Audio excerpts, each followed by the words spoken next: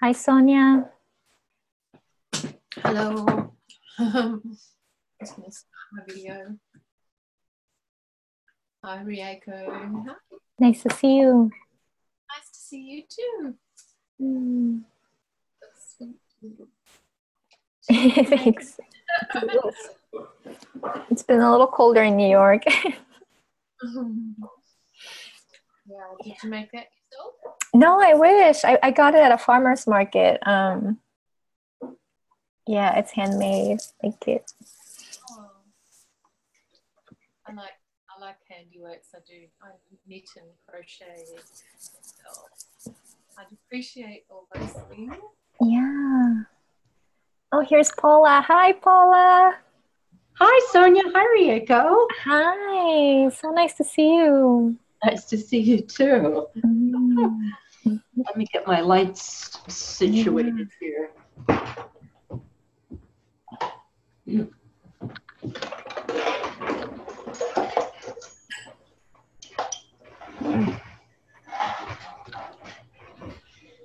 Yeah. So we're connected with Australia tonight. Yes. I'm going to turn my light on too because you notice how dark it is on the video.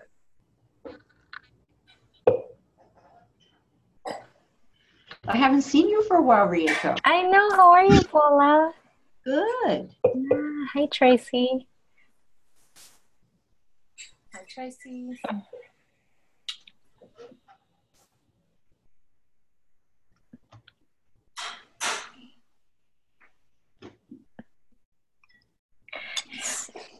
So I volunteered to facilitate tonight's community call. Yay! Yay! So I'll pray us in, I'll hold space, but other than that, it's community call as usual. That's terrific. Yeah. Pleasure. Oh, Laurel's here too. Hi, Rieko. Hi, Laurel. Oh, hi, everyone. Hi, everyone. It's a little cozy group right now, isn't it? Yes, it's nice and cozy. It's so nice, yes. Hi, everyone. Hi, Tracy. Hi, Sonia. It's Laurel. If you're not there, hello anyway. Hi. Hi, Carol. Yeah, everybody's coming on.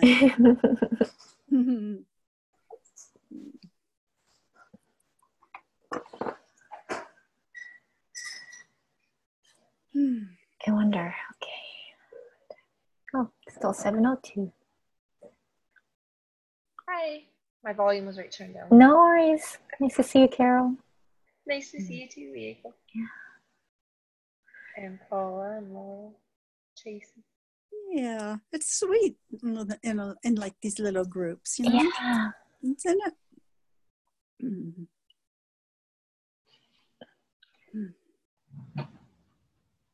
Well, maybe. Is no one else here today? Yeah, Jennifer's not here. It's a community call, and yeah, it's a community call, and I volunteered to facilitate, so I'll be facilitating. I honestly don't understand why we would need a facilitator. Could somebody tell me? You know, I think it's because, well, I actually love it when there's a facilitator because I feel like the energetics are just, it's easier to go to a deeper conversation when there is somebody who's like dedicated to hold space. And I just feel that in the mastery circles and the other conversations we've had in the breakout calls where Angela's holding space for us. So I think there is benefit to having a facilitator or two. I think that might be where it's coming from. I think there was feedback from the members, and the feedback suggested that a facilitator would be helpful. Appreciated, yeah. I did read that, and I'm just glad to hear that, because I just didn't even understand. So thank you for sharing that view of it. Yeah.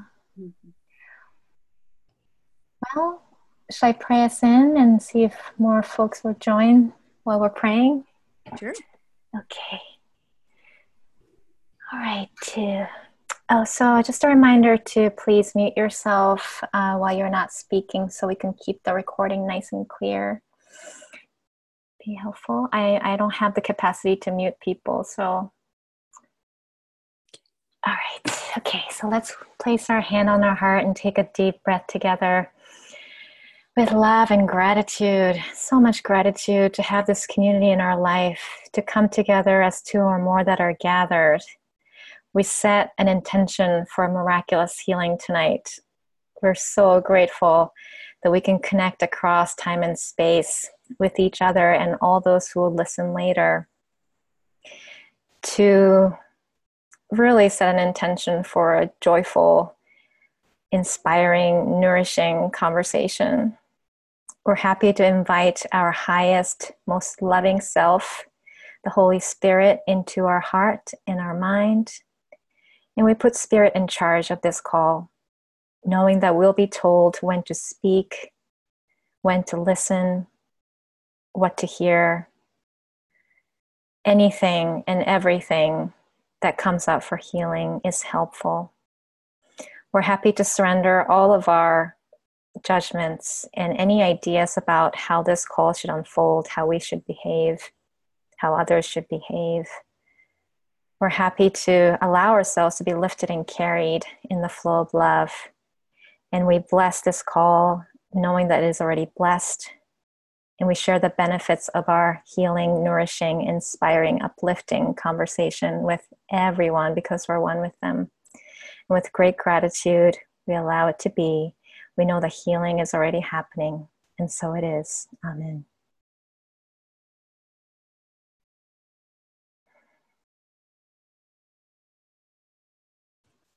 Okay.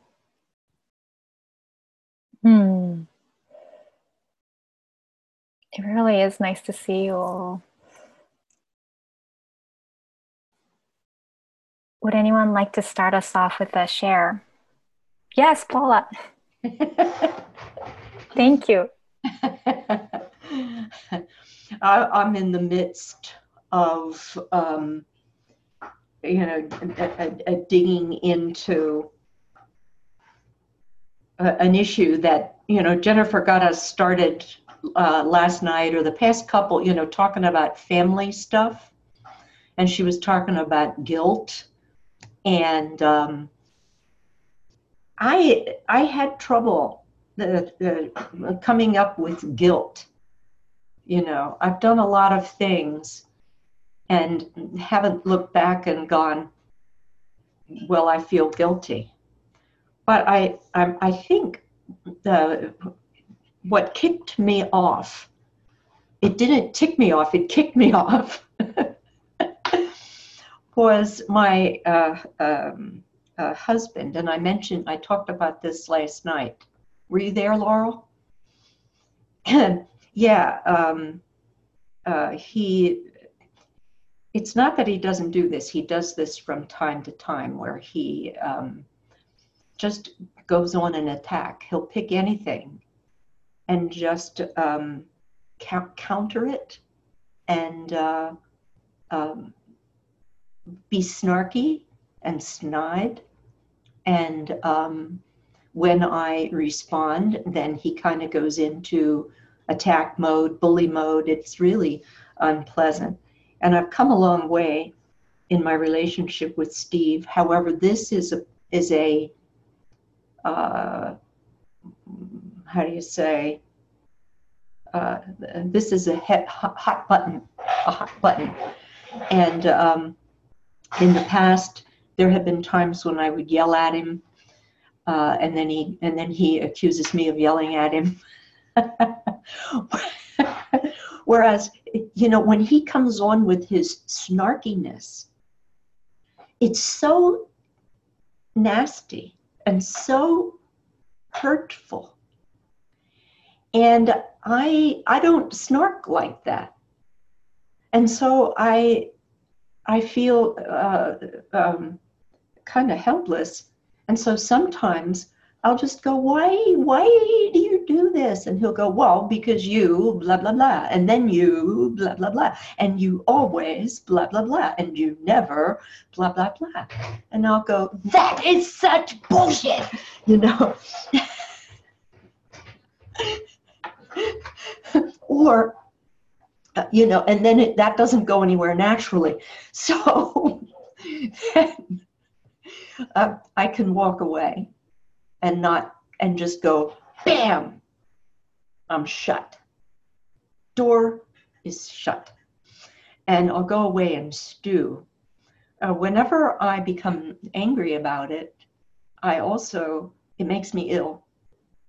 I'll have to spend a portion of either the next day or that day resting because it just chews me up and spits me out. The shutting the door and going off is less painful. And then it's just a matter of waiting until I'll get a little, Steve will come back into the picture and attempt to be, you know, loving and likable and helping and what have you. Yesterday, he sent me a little meme that showed him, you know, those little memes that you can make of yourself. And it had a heart that said, I love you on it. And he sent that to me. And I thought that was very sweet. And then we usually just let it go and go back into daily life until it happens again. So I'm thinking, what the heck is this? And, you know, in looking at the family stuff that Jennifer was bringing up, and I kind of got some insights from her and working with, does anybody know Helen Lieblein? She's in my Freedom Circle, and I'm trying to get her into Masterful Living. She's very good. But what happened was I began to look at it through the eyes of Ho'oponopono. And can I go into, it's like if I look at Steve and go, what is he protecting? You know, if he is innocent, if he is the Christ and he is innocent, and if, what does it say up there? You're not really there. If I think you are guilty and I'm the cause of the projection, then I made you up. So the guilt and fear must be in me. I got that from Gary Renard. So then I thought, well, let's look at Steve's background, you know, and he was ridiculed as a child because he had his ears stuck out. It was a family thing, and they had them tacked back. So, but the first maybe 6-7 years of his life, he was bullied. And he's a really sensitive kid. His father was angry. There's like, I can see, all of a sudden I began to see that it was like a family thing handed down from generation to generation. And on some of our talks, I've heard people mention this, and I've heard Jennifer mention it. And I know in the Angel book, she told the story about where there was a killing. People killed somebody, and the young couple that they killed remained around until there was resolution in the families today that could then ricochet back into other dimensions of time and space. And I thought, you know, Steve didn't just come by his own guilt, anger, judgments, blame, shame by himself. You know, it's part of an ancestral thing. I can see that. And then I felt like, wow, to do Ho'oponopono on this, you know, on what is it to be a bully? There's so many parts to it. Like there's people who bullied Steve, and then he feels that the only way to be safe is to be a bully. You know, so that all of the sonship who feel that we have to be bullies in to deal with our fear, I am sorry. You know, I'm sorry to the people that I may have bullied. I'm sorry to the higher holy self for entering into the separation and then bullying people in it. You know, and and then I can start to unpack. That's a new word that I'm liking, the unpacking, because to unpack this whole event between he and I, between him and me rather, is giving me so many forgiveness opportunities. And I'm seeing where they do extend beyond time and space and into ancestry, you know, and my own too. I can look at that. My abused father passes that on, you know. So to me, it's very exciting because I'm with Helen, I'm doing a 30-day forgiveness letter thing. Remember, Rieko? You inspired me on this. Rieko did a 21-day deep desire of the heart with me earlier this year, actually. And every day we would text each other about what was going on. So every day, Helen and I are texting each other about the forgiveness work that we had done that day. And we're holding each other accountable, which is what, you know, Rieko did for me. And so this is a work in progress, but the unpacking part of it. And I'm just very excited by it because I'm realizing all the good juju that can come out of this, you know. The other thing that I'm doing is I made a list of 30 things for which I judge Donald Trump. You know, I just started to write them, and you know, people say to me, "What? Only 30?" But at any rate, I took 30, and then each day I'll do a forgiveness letter around those judgments, and where we, the people, are involved as well, you know. So anyway, I just wanted to share that because it's on top for me now. Thank you all. Can you repeat that saying with from Gary Renard? Yes. Hold on. Let's see.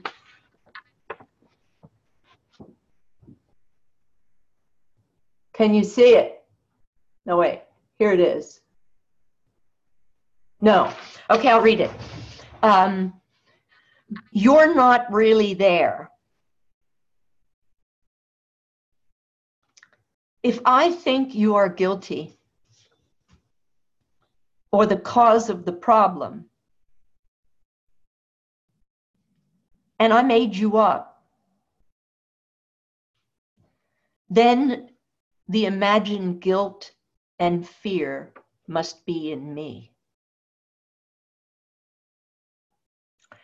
Then he goes on and says, since the separation from God never occurred, in caps, I forgive both of us for what we haven't really done. And then he concludes, now there is only innocence, and I join with the Holy Spirit in peace.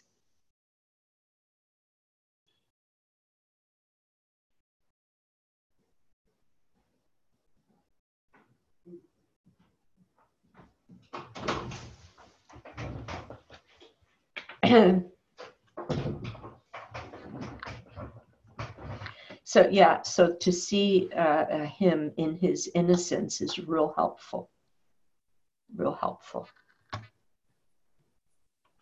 And to realize that it's all my projection, whether I like it or not. And what I get from what you're talking about is just how we all have our blocks to love. And Steve does his a certain way, and you do yours, I do mine, Reiko does hers. I mean, we all have our kind of like our favorite ways, I guess, to go back into what feels like the safety of being alone and isolated. It's just, it blows my mind that we're actually afraid to love.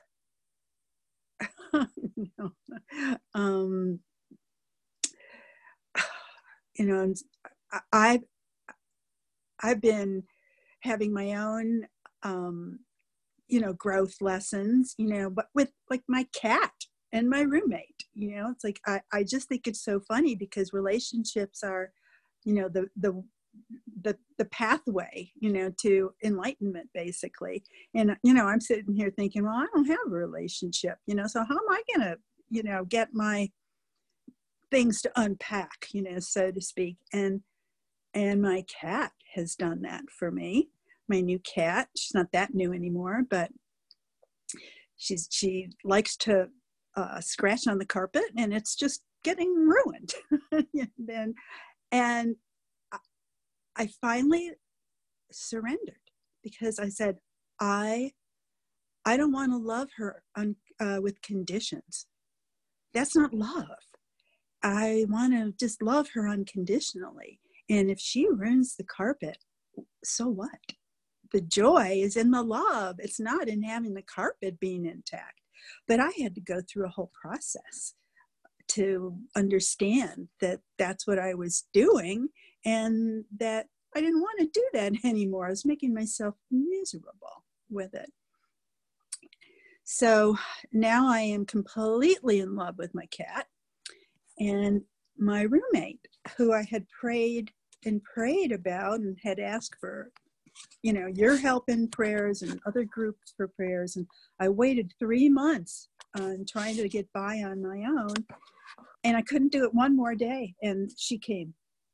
And she has been such a gift to my life. And for the first time in a very long time, I feel like I'm living in a family with somebody that's like a sister, feels like a sister energy, not even like my real sisters who have no spiritual interest at all. We have these wonderful talks, and we both love the cat so much, and each have our own relationship with the cat. So it's like our shared child. And it's just so amazing to me how spirit works and how I just prayed for the perfect roommate for me and the cat. And that's who's here. That's who lives with me. And I'm finally feeling so settled and happy in my own home. It's a wonderful thing. And this year, when we were setting our intentions and our goals and aspirations, my intention was to fall in love with my life. And that is because I have never loved my life. I've never loved myself. I've never loved a life. I'm a person that spent a lot of time crossing off days on the calendar going, good, one more day closer to when I'll die. Get out of here. I hate it here. And for me to now, actually today, I was sitting at the table and I went, oh my goodness, I just felt in love with my life for the first time ever. It's so exciting. And I also feel like I'm on this path that's going to really help me heal my whatever's going on in my autoimmune world. I feel like I have finally found a path that I want to travel, that I believe in, because that's been a real issue. I haven't believed that. I haven't had the trust. I've tried so many things and nothing worked, that I didn't totally give up, but I had such a skepticism whenever anybody would talk to me about, oh, try this, try that. I was like, been there, done that, just not going to waste money anymore on these things. But then a miracle happened. My best friend and one of her good friends, both who have autoimmune disorders, shared with me how that they're using these certain probiotics that they get from Florida, and that they have healed. They are healed. I'm like, okay, sign me up. I'm ready. I'm ready for it. And I've been doing it just for maybe the last 4 or 5 days, and I feel more energy already. So this is very exciting. Yeah. Yes. One day you will not see me in my nightgown and robe. I might actually become a dressed person and go out in the world. Oh, I'm so happy that tonight was a community call and I could share that with you. I love you guys so much. Love you, Laurel. Thank you. Thank You're you. great. Yeah, we love you, Laurel. You're so beautiful. Aww, Thank you for sharing. Yeah, thank you for being my brothers and sisters on this path. Amen. Not knowing that you're knowing that we're on this path. That's yeah. Thank you all. Beautiful share. Thank you, Laurel. Mm. I'm grateful we're on this path together too. So focused on it. It's so great. Yeah. God bless the cat. And the dog. Laura, I think you are on the streak for like the most animal miracles. I just have to tell you that I opened up my homeowner's newsletter the other day, which I never read, but I started reading, and it said like the regulations. There will be no dog barking. And I'm like, are you kidding? All right, I already got my lesson from this. That's fine. Thank you. Laurel, we have a dog in our building that whenever the sirens go off, he kind of howls along with them and sings. Not barking, but it's actually pretty tuneful. Howling at the moon. Laurel, you'll have to send me that probiotic from Florida. I'm interested in it too. I'll ping you on Messenger or something, okay? Oh, shoot. Good share. Thank you. Good to see you in such high spirits.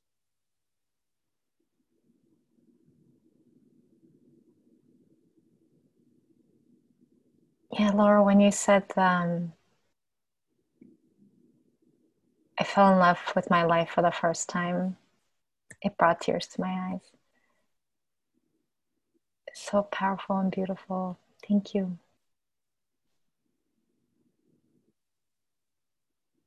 It's so nice to see you laughing and smiling, and the energy all around you is just so light and bright and uplifting, and you inspire all of us. Thank you, Laurel.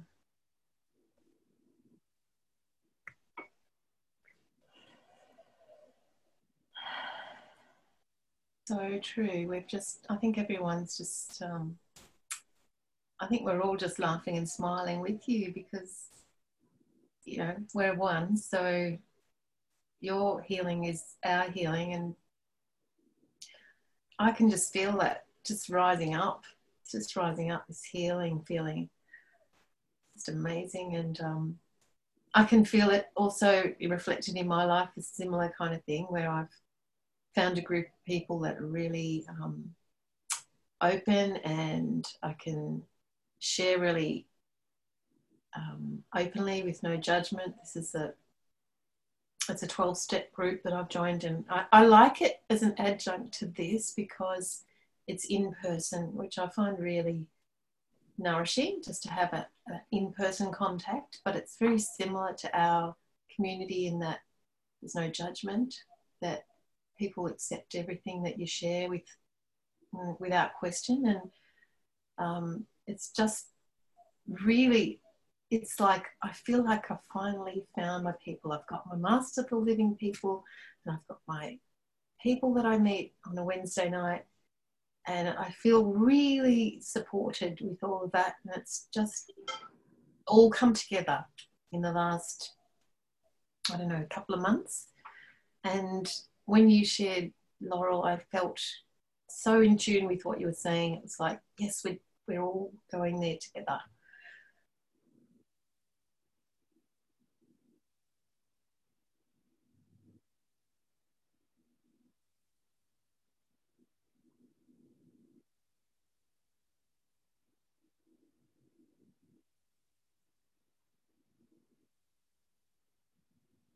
Thank you, Sonia. I really feel it too. And it's just nothing beats having a community, doesn't it? Like where you feel like you belong and you feel loved and supported unconditionally. And to me, the community call has been the first place I really felt that I learned that there is a way to be with others in a group setting that feels so deeply connected and loving, and it's just like so safe and uplifting. And all of you who are here tonight, really, like each and every one of you have helped me find that here in this community. So thank you.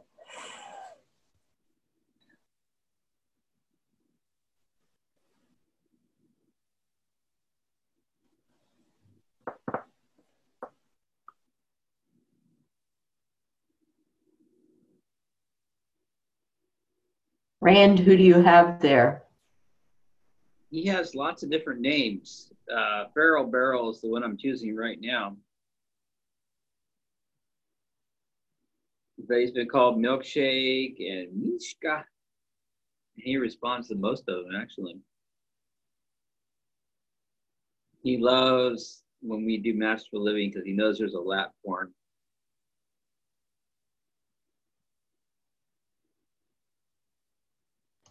I've noticed that when I meditate, my cats are attracted to that. Have you all discovered that? I mean, I'll be up in my bedroom and I'll be sitting on my bed and no cats in the room. I'll meditate, and after a few minutes, open my eyes. All the cats are there. They want to be where the action is. My dog really likes it when I meditate, and usually he slips in a lick.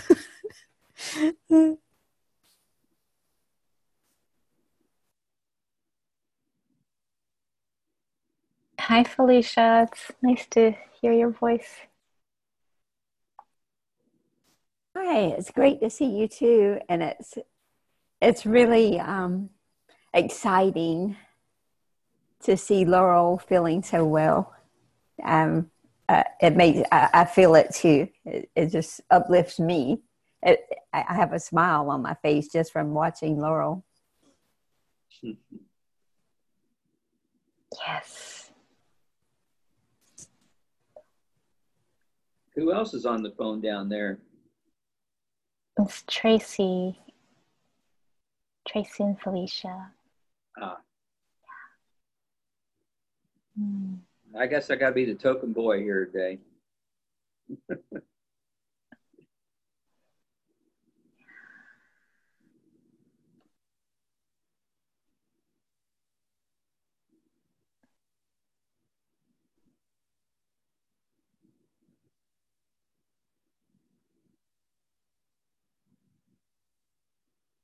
Is there anything anyone else is feeling called to share tonight?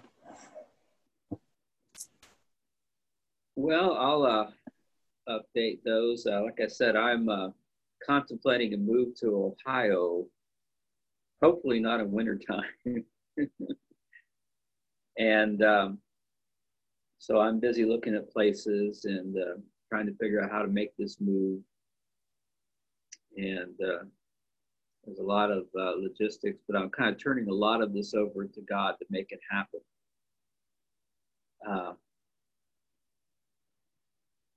It wouldn't happen otherwise. There's a lot of turning over and knowing that there are people that's going to come forward to help me make this move.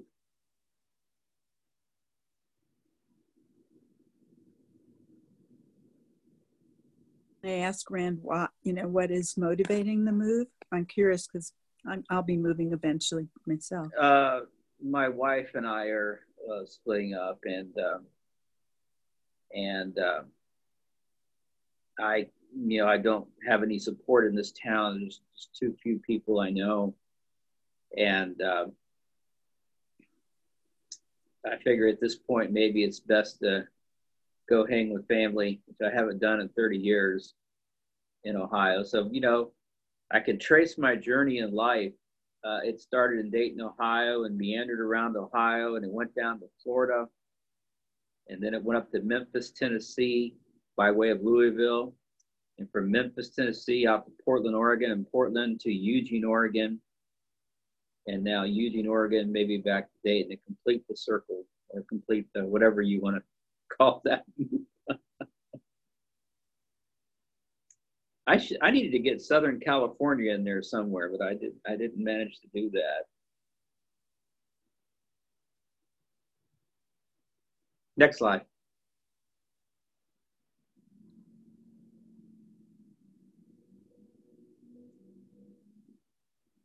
Brand, I loved what you said about giving it to God and trusting that help will be sent to you, because that's a mentality that's totally new to me.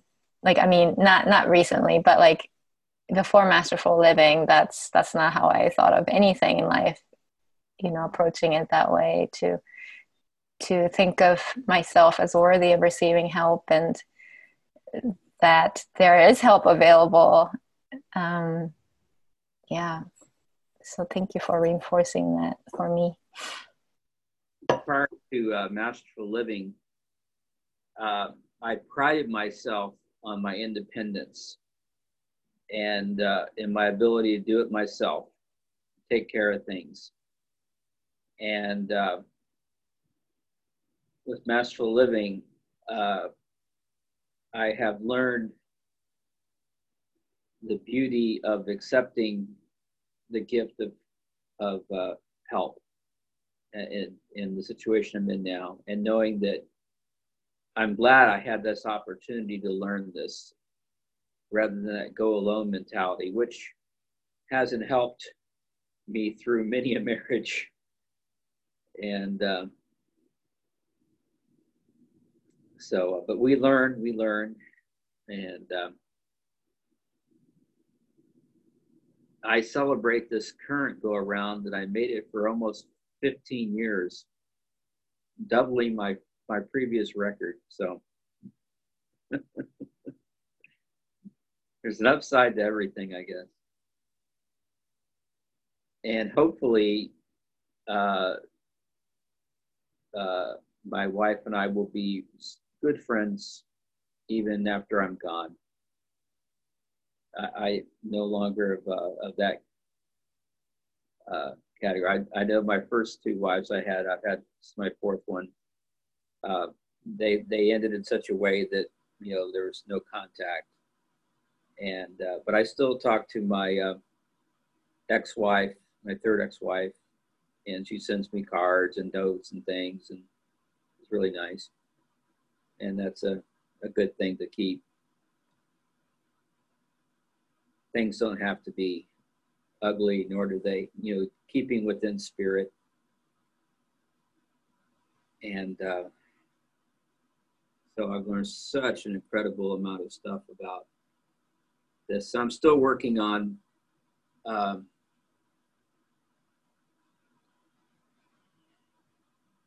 boundaries are a lot of issues for me still to work on with people. And there's been a sense all my life of running around being kind of lonely, a self-motivated, just doing my own thing. And so with Masterful Living, I learned that I'm never really alone. And I'd like to see that more in practice wherever I go, especially now that I'm, on a scooter most of the time or a walker, which are impediments, at least in my mind right now, until I get rid of them. I'm working on letting go of that belief. Everything's a belief that can be definitely let go of. So much learning yet still to be accomplished in this life, however long it goes. I have no attachment to a length of life or anything, just that there's still learning to be accomplished and learning can happen. And I can be of service any way I can. Same goes for Feral Barrel. That's the name of the kitty. And I'll pass the floor to the next person who wants to share.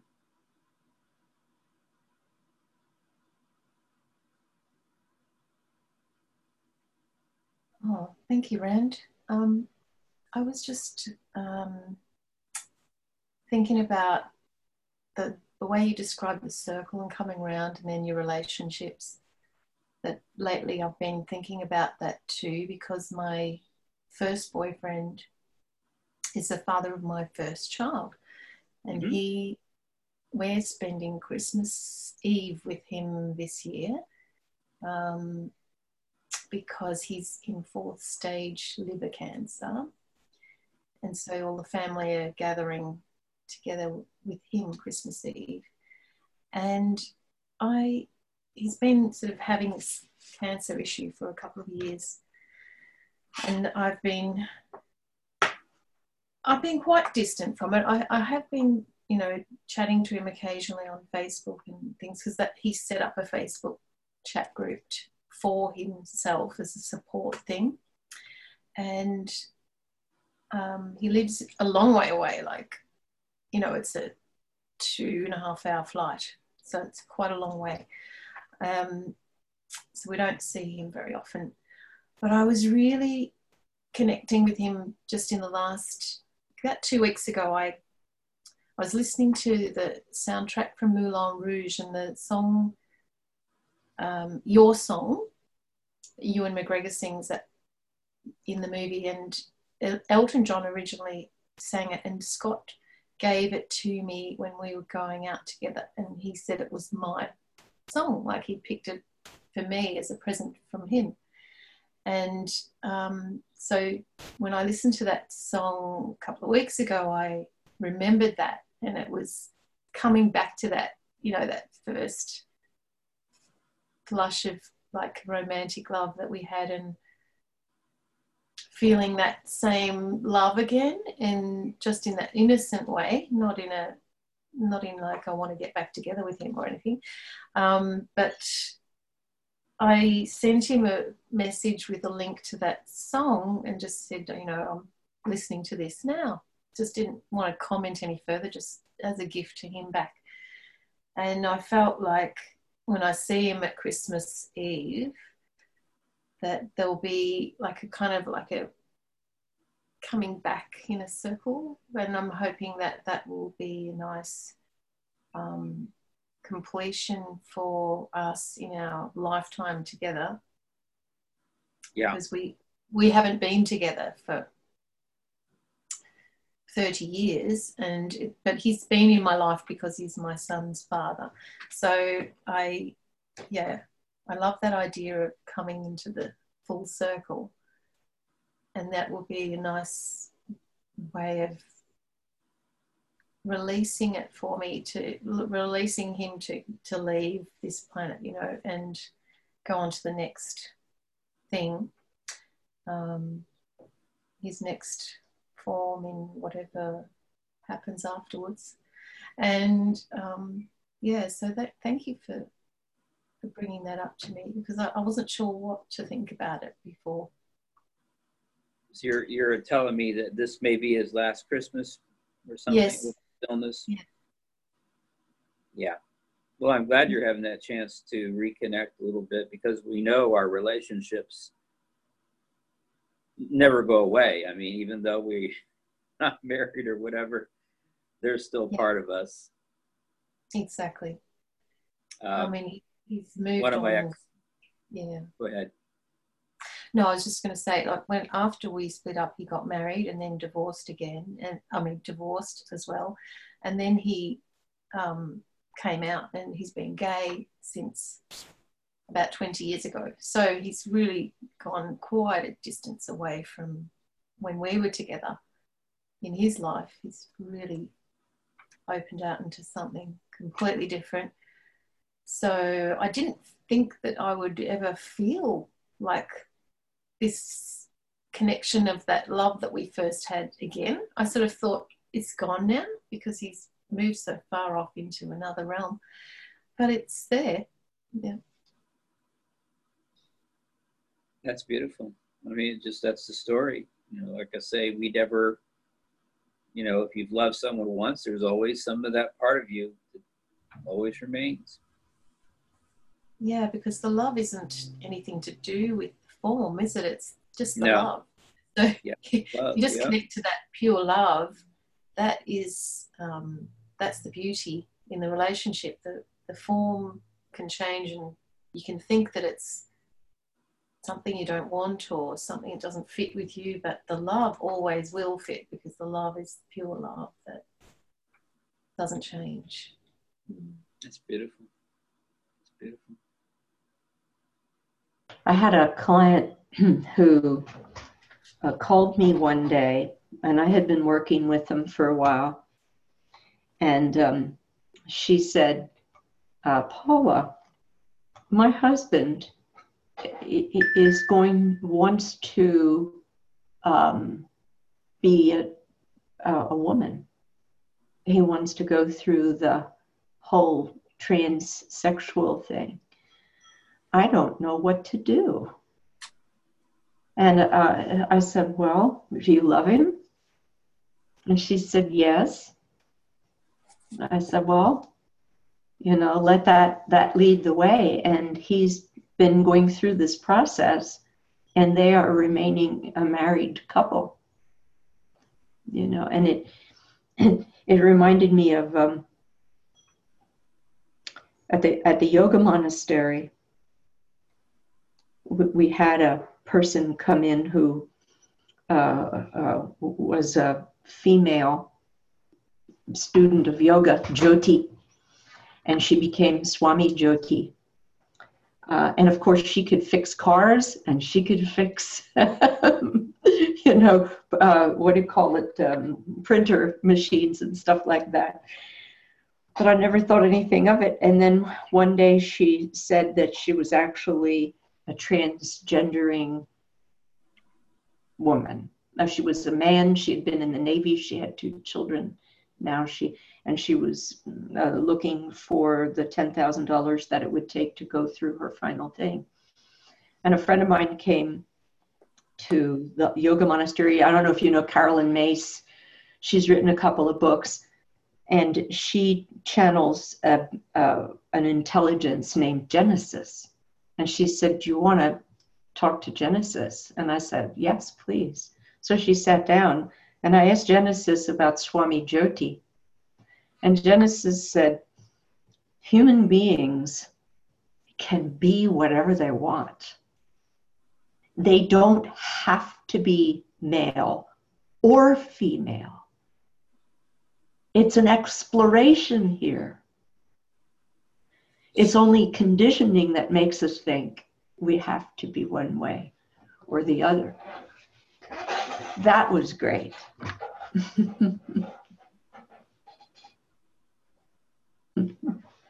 Did you want to say something, Rand? Yeah, it just made me laugh because I remembered when I was a student physician, I had a transgender client that was kind of partially, not all the way. And so we would refer to, I think it was a she to a he? I'm trying to remember. I think it was a he to a she. And so we used the she pronoun, even though genitalia-wise it was still male, and we would. It just chuckles me trying to keep it all straight, working with somebody like that. But it was a pleasure, and I learned, and that person taught me plenty. Let me tell you that. I'm grateful to have that person as a client at that time.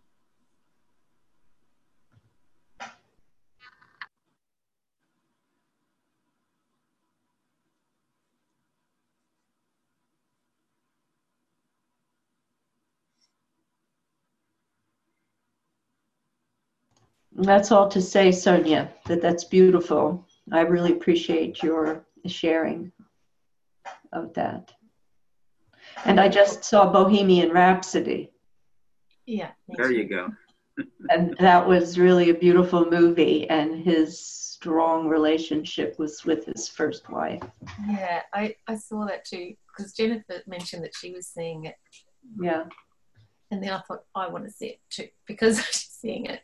So I went to see it with my girlfriend, and we both adored the movie. Like, it was so uplifting. I just wanted to go back in and see it again straight away.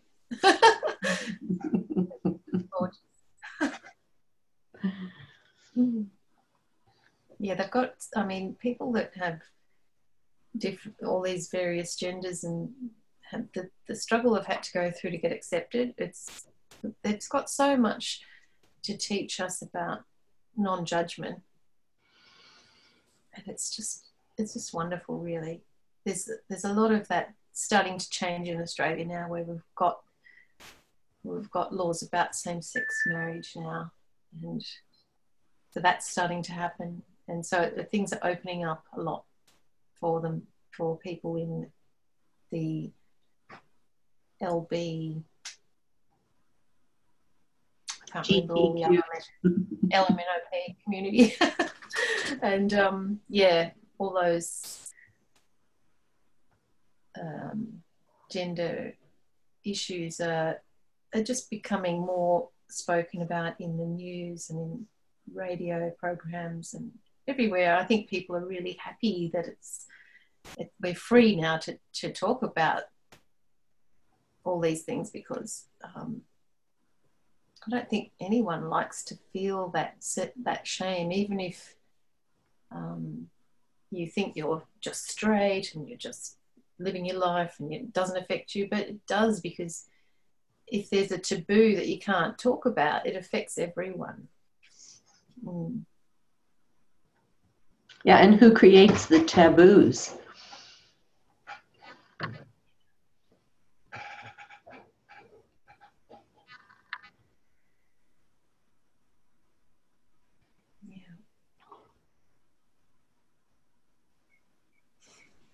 When my partner came out, it was happened at Christmas time again, and we went to my son's stepmother's house, which we were doing every year on Christmas Day, and we gathered there, and Scott turned up with he'd been divorced for a year or two, and he just turned up with his partner, who was a man. That was how we came to know, well, I did, our family, my little family came to know that he was gay, and nothing was said, but we just accepted it. And my son, who was about 10, 9 or 10, he came to me afterwards and he said, I didn't know Dad was gay. I said, yeah.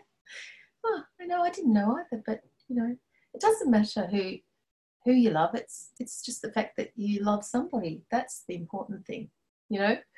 So it was very not traumatic at all for me, and for Daniel it was a surprise, but I didn't make it anything of it. I tried to play it down as much as possible to just say, yeah, it's okay, that's fine, you know, it's not a big deal.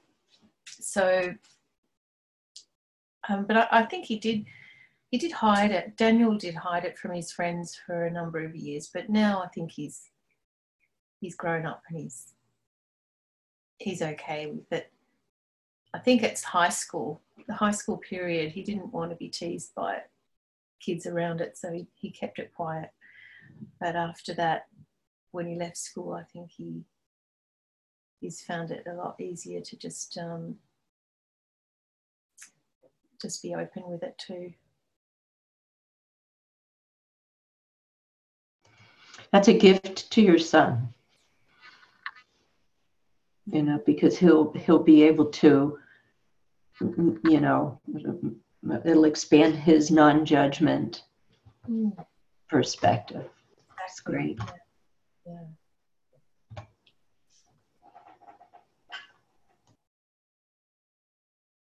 Yeah, Sonia, I was so touched by what you said to your son, how loving and open-minded and accepting and optimistic, and what a gift to your son, like Paula said, that he received those words from you instead of, you know, anger and resentment and prejudice and all of that. And to hear your mom say that to you. Yeah. How lucky he is to be raised by someone like you who can teach him to love instead of hate. It's just so precious. Thank you, Rieko. Well, it was honest. I mean, I didn't feel any other way, so I was just telling him honestly how I felt about it, and also saying words that would help him be open and not afraid or not shut down around it. So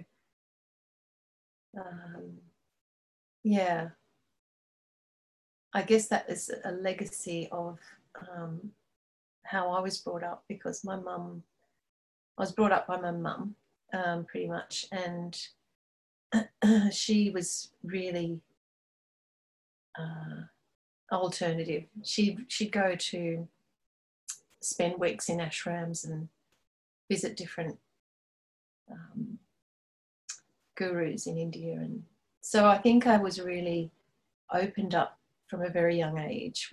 She taught me yoga when I was 6, and she'd have classes at home. So I think that having that mother as, you know, showing me that the conditioning of society is not always, it's not necessarily the way to go. You can be open. So I think that I've got to thank her. I've got to thank her for that. And I don't know how she got it, because she came from a very, you know, she came from a family in Norway, living in a fjord that were, you know, there wouldn't have been any of that. She just decided herself to go and find yoga and took it from there. So yeah, that's definitely where I've gotten that attitude of openness from. So it came from my mum, and I'm just passing it on. So I was lucky too. I have this image of us being put into a serum and injected into the bloodstream of humanity. You know, like somewhere in the Bible, they talked about the yeast, being put into the bread so that the bread can rise. And that's what I'm witnessing here with all of us. We're the yeast that is creating the rising of mankind. It's so beautiful. Yeah, so Sonia, thank you for your share. It's just, yeah, I agree, Paula. It's so interesting listening to everybody, and then, of course, relating it to my own path right now. But I've been thinking about you this week, Paula, how you talk about how with your family you've just decided to think of, let them think of you as the crazy Aunt Paula or something like that. I'm starting to think maybe I better follow your example, because I mean, you all know I've got this situation with my family, and I'm not sure if it's going to shift in the near future. I mean, I keep praying. I feel like I'm having, my faith feels bigger than a mustard seed to me. But anyway, I'm not getting any feedback yet that anything's shifting on their side. And, I've just been reflecting on my journey with A Course in Miracles, for example, coming from the conditioning in my family, which was Protestant Christian and then evangelical Christian. And, the very first time I became aware of A Course in Miracles was probably in 1980 or so. And I was going to a Christian college, and one of my really close girlfriends there, we were both considered to be pretty serious. I mean, pretty into our Christianity, We had our quiet times every morning and stuff like that, and people knew that. And her brother got into Course in Miracles, and then she did, which on an evangelical Christian campus, that would be considered almost like a cult. And so she got a lot of judgment. And she had the love of God in her. So I was just like, God's going to take care of her. She's going to be fine. I didn't feel all judgmental, thank heavens, but I didn't get into A Course in Miracles. She didn't invite me to either. But I had friends who were exposed to Course in Miracles at that age in their life, and they recognized the truth of it and really have gone with it and have had it in their lives all those years. Yet I didn't, and it took me, and then I came across it again at another point. I think I even bought it, and then I just had so much resistance. I took it back, returned it, and so when I finally started getting into the course, it was 2003. So it's been about 15 years. But sometimes I am envious of my friends or people who have been benefiting from the teachings much longer than that. And I realized I just took that long. And it was, and when I did get into it, I started talking to, well, there was people before then that I was talking about stuff that was outside of evangelical Christian. I had so much fear. I had so much resistance. It was so what I'm getting at is I'm realizing that for my family, I represent all of that, probably.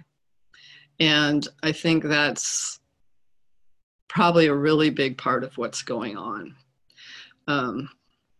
Especially with my sister, who's the most evangelical, and then my brother married into a Catholic family.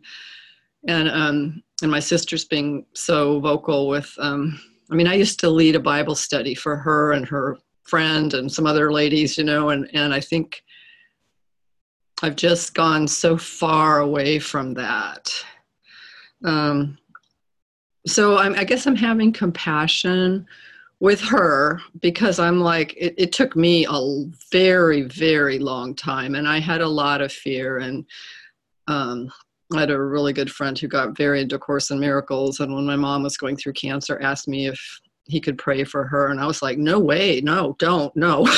He was into Edgar Casey, and I was like, no, don't put that voodoo stuff on my mom, So I couldn't receive. That's the level of fear I had, right? And I think that's kind of what's going on with her. So then I hear like Rand, he's still here talking about how he's moving back closer to his family. And I've been listening to other people are people of faith, and their stories of how family, God, Spirit kind of calls people to maybe move away from family for a while, and then years later they reconnect. And, you know, I'm considering maybe moving more of a distance away from my family, and just realizing following guidance is the only way to figure some of these things out, and to see the tapestries that are created in people's lives, where Spirit directs them. And with my family, you know, I would like very much for them to be freed up from some of the mistaken ideas they have, that I used to have, that are create a lot of pain, you know, about sin and guilt and suffering and punishment, all those kind of things. But I also realized that it's not loving to force people to go faster than they're able to go, and to accept, you know, to love people. One part of that, an important part, is you know, to accept them where they are, and then maybe another part, you know, I'm just, again, what am I to do? I'm seeking the guidance. Am I to be the yeast by speaking up a little bit more clearly about what I do believe, so at least it's not mysterious, you know, like, and I think, I'm not sure yet, you know, I'm not sure, not in a pushy way, but like, you know, this is where I'm at, you know, if any of it's of interest to you, but yeah, crazy Aunt Paula. I like the levity that you have when you say that, and the self-acceptance. And I mean, for me, it's been a painful. I've been thinking of it in ways that have caused me pain in terms of feeling the separation from my family, and trying to, you know, accept it and know that I don't know what everything is for, but everything is for our highest good and all of that. So to bring some levity into it, and just realize it's very probable that this is a really big part of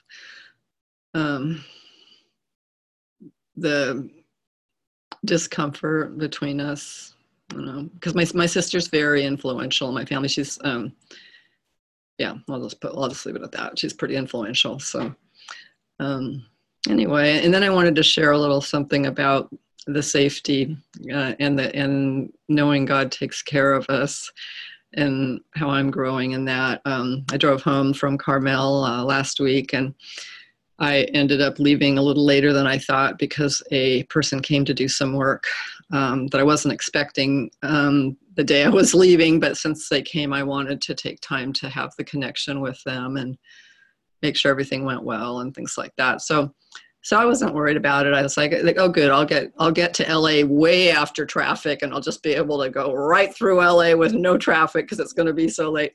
But I drove home on Highway 1, and that was the first night where it was going to get dark earlier. And I knew it, but I kind of didn't totally register. And I also, because that route has been closed for so long, wanted to let myself stop and enjoy some of it. So I was allowing myself to do that at the beginning of the drive, which meant I was later, right? So anyway, it got dark, and I was on this teeny tiny, windy, dark, no lights. They don't put street lights up on that very dark road. And so I had a lot of judgments and old programming come in about how irresponsible this was of me to have gotten myself into this situation, and I shouldn't have left so late, and this is dangerous. And so I recognized it right away. I thought, no, you know what? No. And I had even partly intentionally been thinking, I am not going to live in fear. You know, I'm going to be perfectly fine on this road. And I don't want to be having to be all uptight about leaving on time in order to be safe on the road. So I just started singing some of my songs that I make up, that I have one in particular that's about being safe, and so to shift the thinking was starting to veer into fear and judgment. You know, it was really clear. I'm like, oh, no, pull it back. And so I did that. And all of a sudden there's like 3 cars in front of me, which that helps a whole lot, you know, 3 cars and headlights. I'm like, angels. Great, thank you, angels. And then there was like a whole line, and I was like, oh, well, this is a God's taking care of me. It's so great.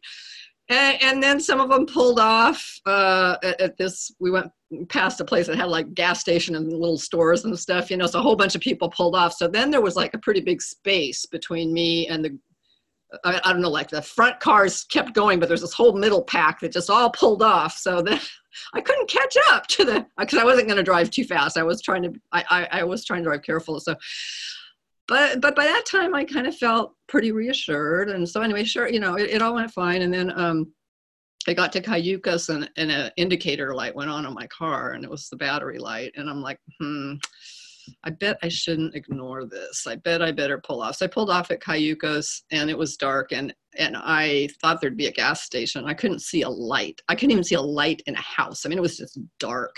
And then I thought, well, I'm going to turn around. But I saw a light, and it was a gas station that looked kind of, anyway, it was very dimly lit. I went there for a little bit and called AAA, and then I decided to drive to San Luis Obispo. But this is getting kind of long.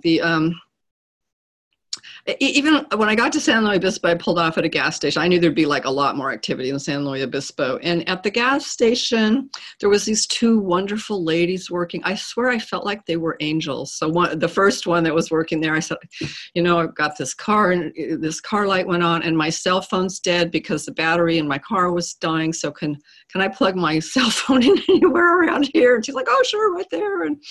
And she said, you know, everything happens for a reason. And I said, I know, you're right. And anyway, I made some calls to AAA to have them come. And then she left, and the other lady came, and I chatted a little with her, and she says, you know, it could be so much worse. You haven't received some kind of a deadly diagnosis or this or that. I said, you know, you're absolutely right. So I just felt like I had angels, right? And then I watched the two of them together, and they take care of each other. One was giving the other one a massage, and this is a college town. So I watched how lovely they were with the college students who came in to buy their little snack foods. And they were just lovely people. And then the AAA guy was great. And then I had to have my car towed to a hotel. So the tow truck guy was great. And then the guy at the hotel was great. And my car had to be jumped, so he towed my car to the motel, and then he had to jump my car so I could pull it into a parking place. I parked it, I turned my car off, and I realized, oh shoot, I'm in a handicapped parking place, and I can't start my car, and the tow truck's gone. So I go into the hotel. I said, well, I'm here, because I called, and I said, but I just accidentally parked my car in a handicapped place. And he's like, don't worry about it. Don't worry about it. And it ended up my car was right in front of the door to the room I was going to be staying in. And I had my car packed because it had been a long trip and a big trip. It wasn't just one little suitcase. And I had to unpack it all because I didn't know if it'd be safe. So all that to say, and then the next day went smoothly, and it just felt kind of surreal, really. I mean, I had to get my car towed to the garage, and then I had to get the car fixed, and so I walked around San Luis Obispo. And right at the end of my visit, I met a lady. We sat down and had coffee together, and she was like a coach kind of counselor person, and she and her husband had downsized into a 262 square foot trailer, and we just had a lovely connection, you know. She walked with me back to the garage. So I came away with this feeling like, I mean, not a feeling, a whole experience of God really takes care of me, you know. And I was so grateful because I really felt mostly in peace, except for that one point where I started to veer off into the fear and judgment. But then after that, after pulling myself back, it just really felt like angels were showing up, and everything was falling into place. And Tracy, it occurred to me when you first said that about how you pulled yourself back. Every time one of us does that, that's right, we do it for everybody. Yeah. So that moment is magnificent. Thank you. I agree. Thank you. Yeah. Every time we're listening to each other's shares about ways that we're doing this. Yeah. It's, so it was a really good lesson. And there was a part of me that was wondering, well, you know, did I do something in my mind to create the problem, the alternator? It turned out to be my alternator. the tow truck guy says, you can't drive home. Your car will die. So, somebody suggested to me, maybe I created it so I could experience all of this, God taking care of me, right? Or who knows how somebody might have been touched. I interacted with quite a few people during that time, and it all. So there wasn't anything real big that I could say, like I saved somebody's life while I was there. It's nothing big like that. But I just have a real trust that it was all exactly. Oh, and then this was the other thing. That was voting day, and I wanted to vote, and I hadn't voted. So when I get my car fixed, I'm ready to leave the garage. I'm like, how long do you think? Because the guy said he frequently comes close to this area. I said, how long do you think it's going to take me to get home? He said, 5 or 6 hours. I'm like, oh my gosh. I'm like, I want to vote. Okay. So I'm like, okay, I'm going to be able to vote. I'm going to be able to vote. I mean, I was like, my body, I was not stopping, and I was able to vote. I mean, I got home at like 7:10 and went and found my stuff and unpacked a few things and drove over to the polling place and got in the door like 5 minutes before, and there was all these lovely people, doing that great work they're doing there, and that was also lovely. So I felt very good about that too. The intention, and the will to get there to be able to vote. I was really, really grateful. I've been having a lot of little things like that where I'm like, okay, the power of my mind and willing with God, things that are for sure, not going to hurt anybody, that are, they might be maybe something little for me, but they're not going to hurt anybody. And when I am thinking that way, a lot of times it goes that way. And then sometimes I forget, and then it doesn't go as smoothly. Just really interesting. So, yeah. That's my share.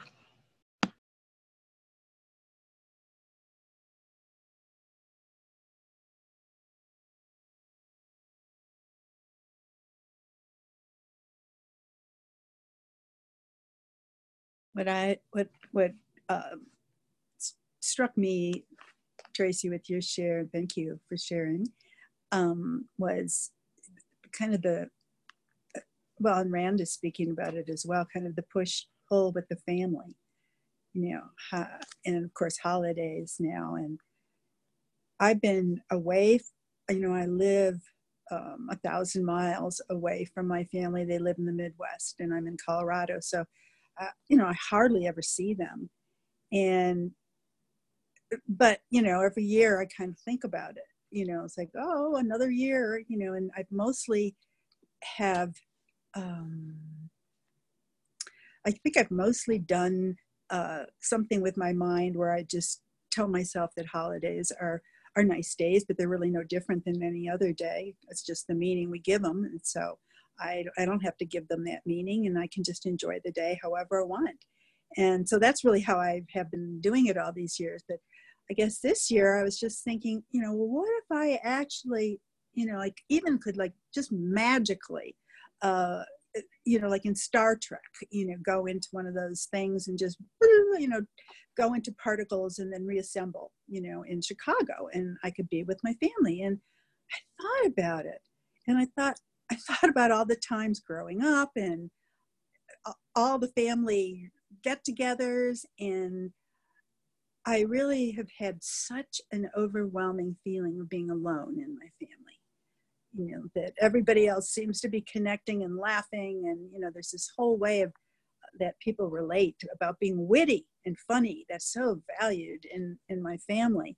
And it's just not the way I am at all. I'm not wired like that. And so I just have never really felt like I don't even want to compete, or whatever that means, at that level. And so I'm quiet, and I'm more withdrawn.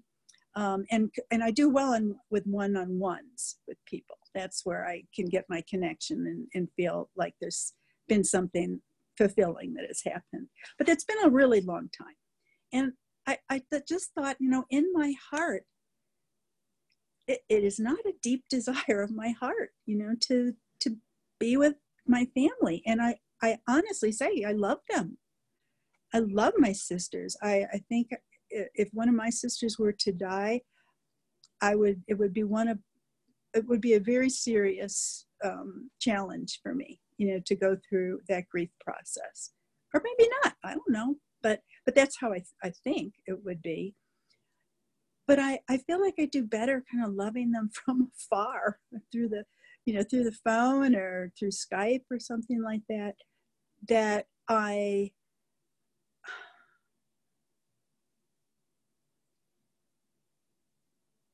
just so aware of how we're on just different paths. And they both took paths that were expected, of all of us, and I didn't. And there's something about being, I've never been called a black sheep in my family, but I identify with being a black sheep. And it's been painful at times. But my mother, bless my mother's heart, it's like she got it. I mean, somewhere maybe 5 or 8 years ago, she actually said to me, "Did you ever really think you were going to become one of, those people that was going to get married and live in the suburbs and have a big house and, care about charities and things like that?" I said, "No." And she said, "Well, I never thought you were going to be one of those people. Well, that's just not who you are." It was such a gift to me, that she saw that in me. And then every year afterwards, she would send me birthday cards that always spoke to being unique and in a wonderful way. And I got it, that, she completely accepted me, for who I was, and that being with my family, it wasn't that my family was judging me. I was judging myself there and making myself really unhappy because I didn't feel like I fit in. So I'm really quite happy to be here for this Thanksgiving. My best friend lives not far away, and she's invited me and wants me to come so badly that she's even going to drive out to pick me up and have somebody else take me home. And it's like, wow, I feel pretty loved. That's pretty cool. Yeah. So I just wanted to share that. Just was a kind of new realization for me about my relationship in my family. Thank you. That was very helpful. I think I've been doing some similar kind of honestly looking inside, and like you said, like, well, how has it been for me when I'm with them? And it's not the same as what you said, but like, I'm the only one who's not married with kids, and that's the whole focus. I mean, I love the kids and I love to support couples with kids and stuff, but they don't know how to relate to me at all. And I don't know how to relate to them given that. So it's, yeah. Mm-hmm. Yeah, and what you described about being in pretty different places, that part's really similar with me and my family. Is your mother still with you? Mm-mm. No, 2 years ago she left. Oh, okay. Mm. But I so relate to what you're saying, because I was the only divorced person in my family. Well, yeah. Oh, me too. The big yeah, and that's yeah, and that's a big no-no, right? So that was not okay. Mm-mm. Yeah, and I was a therapist too, so I had a big no-no too. I mean, I was like, yeah. So I'm going to spend it with the Center for Spiritual Living where I go, that I really love. The co-ministers there are now married. They've been doing this for a few years. He gives her the credit card, and she goes and buys the food and cooks it all. And they say anybody can come. So the first year there was 20, and last year there was 100. And we're going to see this year, because they're saying, if you know anybody who doesn't have a place to be, invite them. And I'm like, wow, there's no sign-up sheet. And last year it was like the parable of the loaves and fishes, because with 100 people, there were leftovers. Oh my goodness. It was like that. We were all like, there's leftovers. Wow. There was 100 people and there's leftovers. So anyways, it's that's a pretty wonderful, loving thing to do and be part of, Yeah. So I feel grateful. Mm-hmm. I was getting the image, or I heard this at one time, that being in the spiritual path, there's flock birds. There's birds that are in flocks, and they travel in flocks, and that's it. And then there's birds like eagles who are lone birds. And sometimes they'll connect with another bird and they'll fly wingtip to wingtip together. And you might think that it's lonely, but they're just birds of a different feather. And,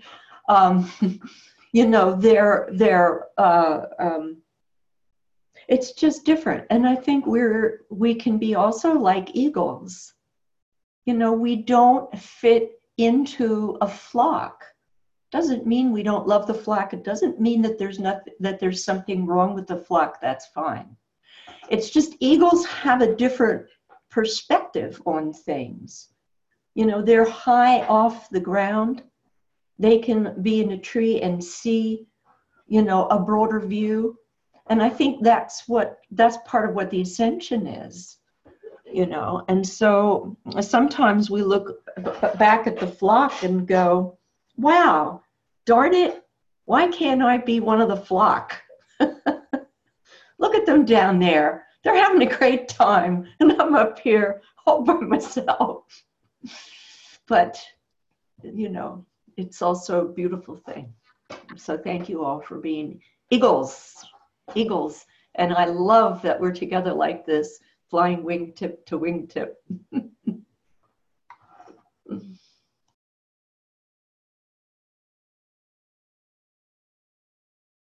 I once had an eagle in a meditation come to me. I was about 7 months pregnant with my first son, and so I was 20, and I was in a little small meditation group, and we were just sitting in a circle doing a sort of a lotus position meditation together. And during that meditation, we did some Om chanting. I had a vision of an eagle flying towards me, and it flew right into my third eye. And when it hit my third eye, my head started to do this kind of thing, like it was a little bit of the yoga teacher that was with us said it was Kundalini energy rising up my spine, making my head sort of spin around like that. And it started to feel so strange to me. I broke the silence and I burst out laughing. I was just so ecstatic that the eagle had come to me, and it was just pure joy. And I think that was my first real spiritual experience. Like, I don't even know what it was, but it was just, I think the eagle may be my spirit animal. I think so. So, yeah, when you said that, Paula, about the eagles, I completely identify with the eagle, and but I hadn't thought of it in the way that you explained with the other birds, which really, it helps to see that, yeah, the eagle doesn't necessarily naturally flock. Yeah, that's kind of comforting to know that I don't have to flock to be, part of the oneness. I'm part of the oneness even if I'm a lone eagle.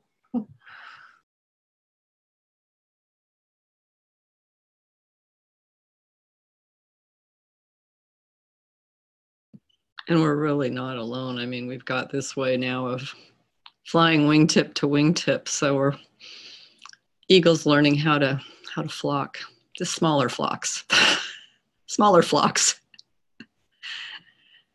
Like Rand was talking about, unlearning our isolation, right?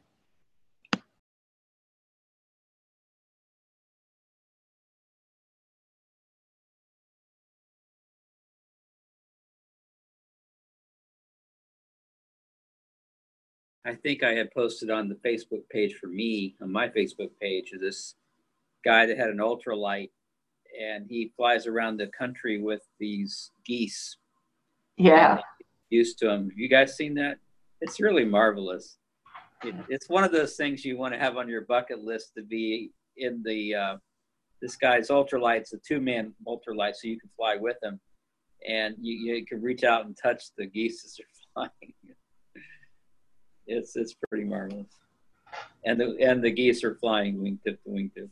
So the other beautiful thing about geese is that they change out who is the leader. yeah. You know, it's not like this one bird is the leader and everybody, you know, there's a pecking order. Everybody shifts out and they change position. I think that's lovely about geese.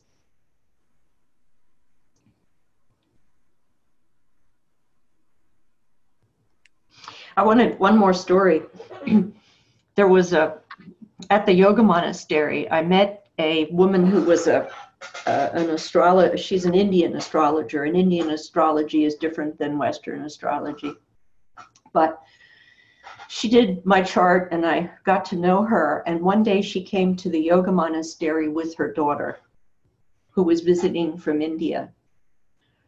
Now, I don't know if you know this, but in India, there are sages that sit in caves around the country of India, especially in the Himalayas, and meditate for the benefit of humanity. Now, this girl was about 27. She was being prepared to be one of those meditating sages.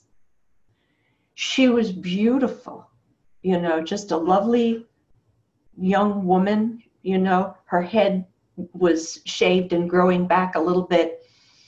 Just gorgeous. And it was just beyond my comprehension at that time to think of somebody sitting for the rest of their life in meditation for the benefit of humanity alone. So I would think. What was beautiful was she came into our temple and she was walking toward the altar. And on the altar was a statue of one of the forms of Mother of the Universe. And she was covered with flowers and garlands and things like that, which is what you do at a Hindu temple. And I watched this, I saw it with my own eyes. A flower, unprovoked, came down, rolled down the front of this goddess, off of the platform to the feet of this young woman. Somebody somewhere took notice.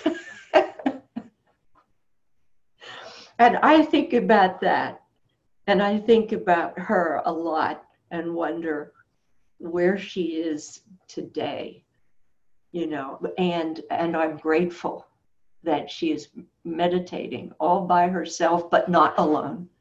I mean, just think of all the other saints that have done that. Think of all the, you know, energy of higher self and divine self that she's bringing through for the rest of us. But I don't think that all of us that are here right now are all that different. We're just doing it differently.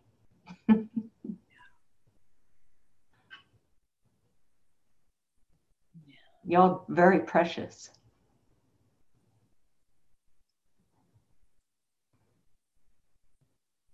Yes, I think an amazing being that will take a bodhisattva approach, you know, and I think that's really pretty wonderful that you actually got to meet somebody like that.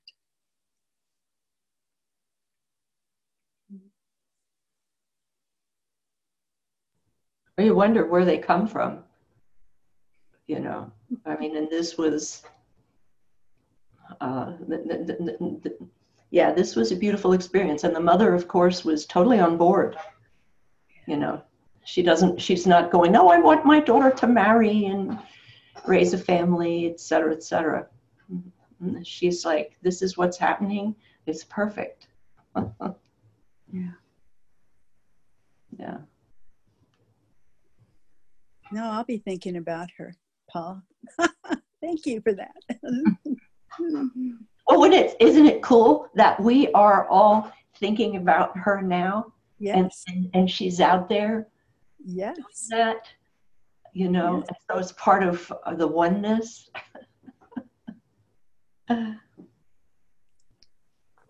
And all the different expressions, you know, again, the ways we're each moved to give expression to spirit. I'm just so grateful for having a much more open mind about that, and being able to really honor every way of expressing it. You know, I mean, I hear judgmental comments sometimes. So, you know, this person's doing too much, or that person's not doing enough in terms of being a spiritual person, right? You know, you should be more active. You should be less active. And I'm starting to get at the point where it's like, how in the heck should I know what each person's supposed to do? I mean, I don't even know what I'm supposed to do.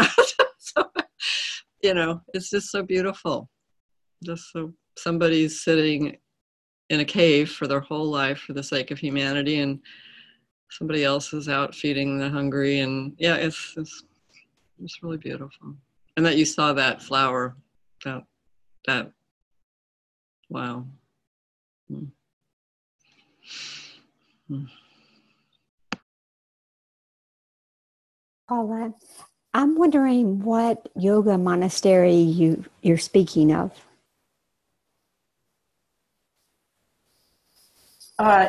This was a monastery started by Swami Lakshmi, who was a disciple of Swami Vishnu Devananda, who was a disciple of Swami Shivananda. I don't know if any of you have ever heard of Swami Shivananda. He's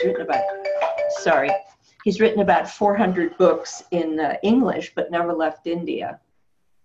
You know, and he was really part of the movement to bring yoga to America. I think he died in 1981.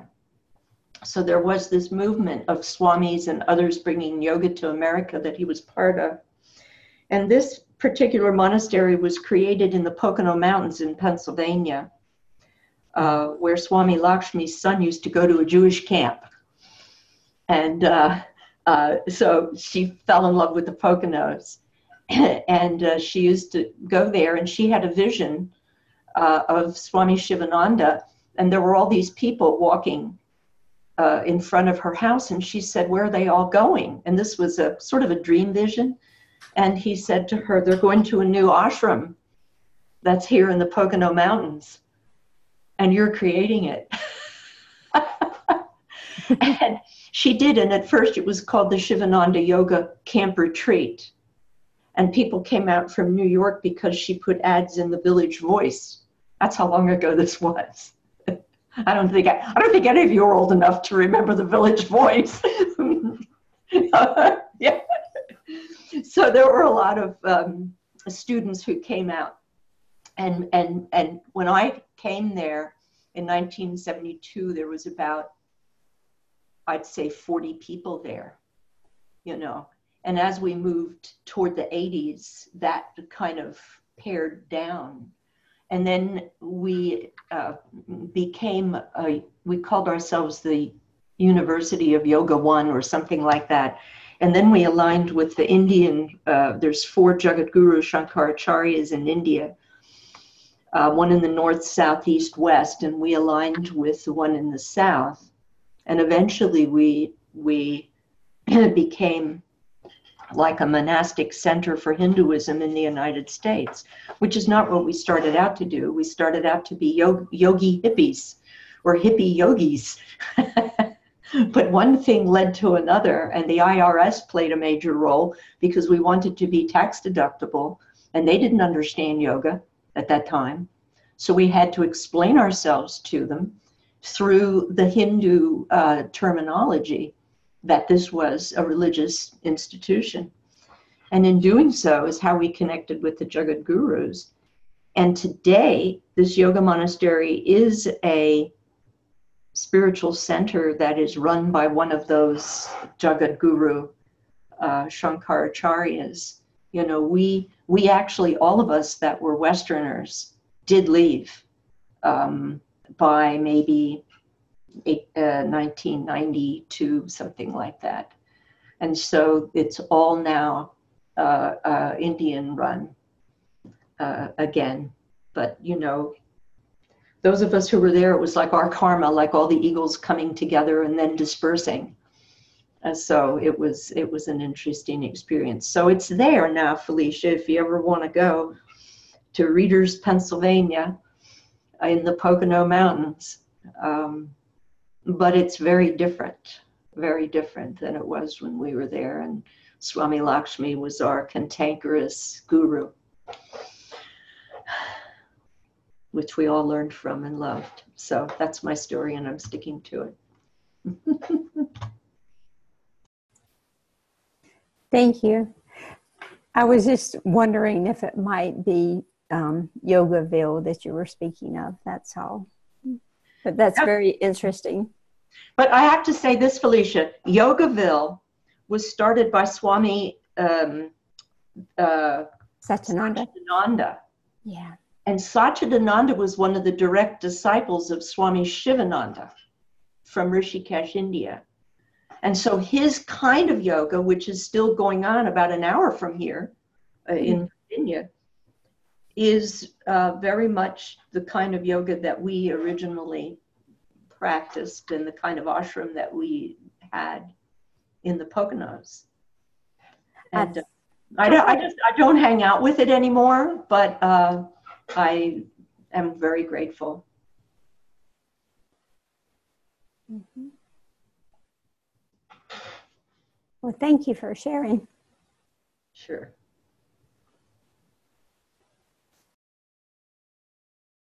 Yeah, thank you, Paula. So many beautiful imageries tonight of the circles and the eagles flying wingtip to wingtip. And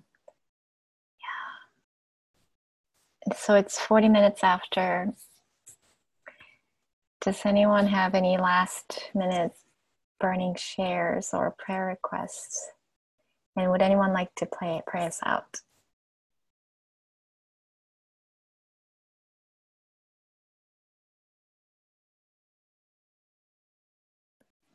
I will.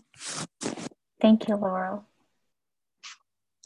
Let's put our hands over our hearts and take a nice, slow, deep, easy breath. Love and gratitude. Fill ourselves up with it. Let it circulate around our body. We're so blessed, so blessed to be able to come together to share from our hearts and just from the deepest parts of who we are, to be able to be present for one another and to just support each other and love each other. And we are so grateful for that. Holy Spirit, we feel you. We know that you're with us. We are just so willing to more and more be open to whatever it is that you wish to guide for each of us along our paths. And we just are letting go of the obstacles that we have in the way of mistrust. We just aren't interested in thoughts of mistrust anymore. You can take them. We're giving them up to you. We really just want to be trusting and have faith that everything that is happening in our lives, actually in every moment, is perfectly designed for exactly what we need. And we are so grateful to finally know that that's what's happening and to let go of our resistance to it. It's really quite a freeing experience, and to be able to fly wingtip to wingtip with each other and knowing that we're going in that direction towards more and more freedom and all of the spiritual qualities. It is beyond any gift that can be had in this physical world. And so thank you for being such a strong energy that we can't even help but feel you and know your presence in our heart and in our mind. And so as we continue onward, we know that the journey's end is guaranteed. We know that we will reach enlightenment. We don't have to worry about it. It's happening. So we can just hope that that our paths are that we become more and more the happy learner, so that our challenges become things that we're learning from and that we can remember to laugh about sooner rather than later. Amen.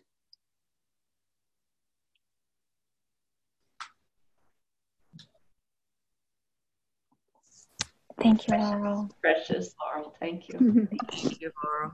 Thank you, everyone. Good night, everybody. Thank you, Rieko. Yes, thank you, Rieko. Oh, thank you. Have a good night. Have a happy Thanksgiving and Happy be grateful. Thanksgiving, Felicia. Yeah, Yeah. thank you. Thanksgiving. Yeah. Hey, Laurel, don't forget to post that probiotic for me. I shall, Rand. Me too, me too. Hey, you got a Okey-dokey. bottle takers here. Yeah, we all want to. Post it on Facebook. I'll Post put it on the I'll put Facebook. it in Facebook. Yeah. Okay. Alrighty.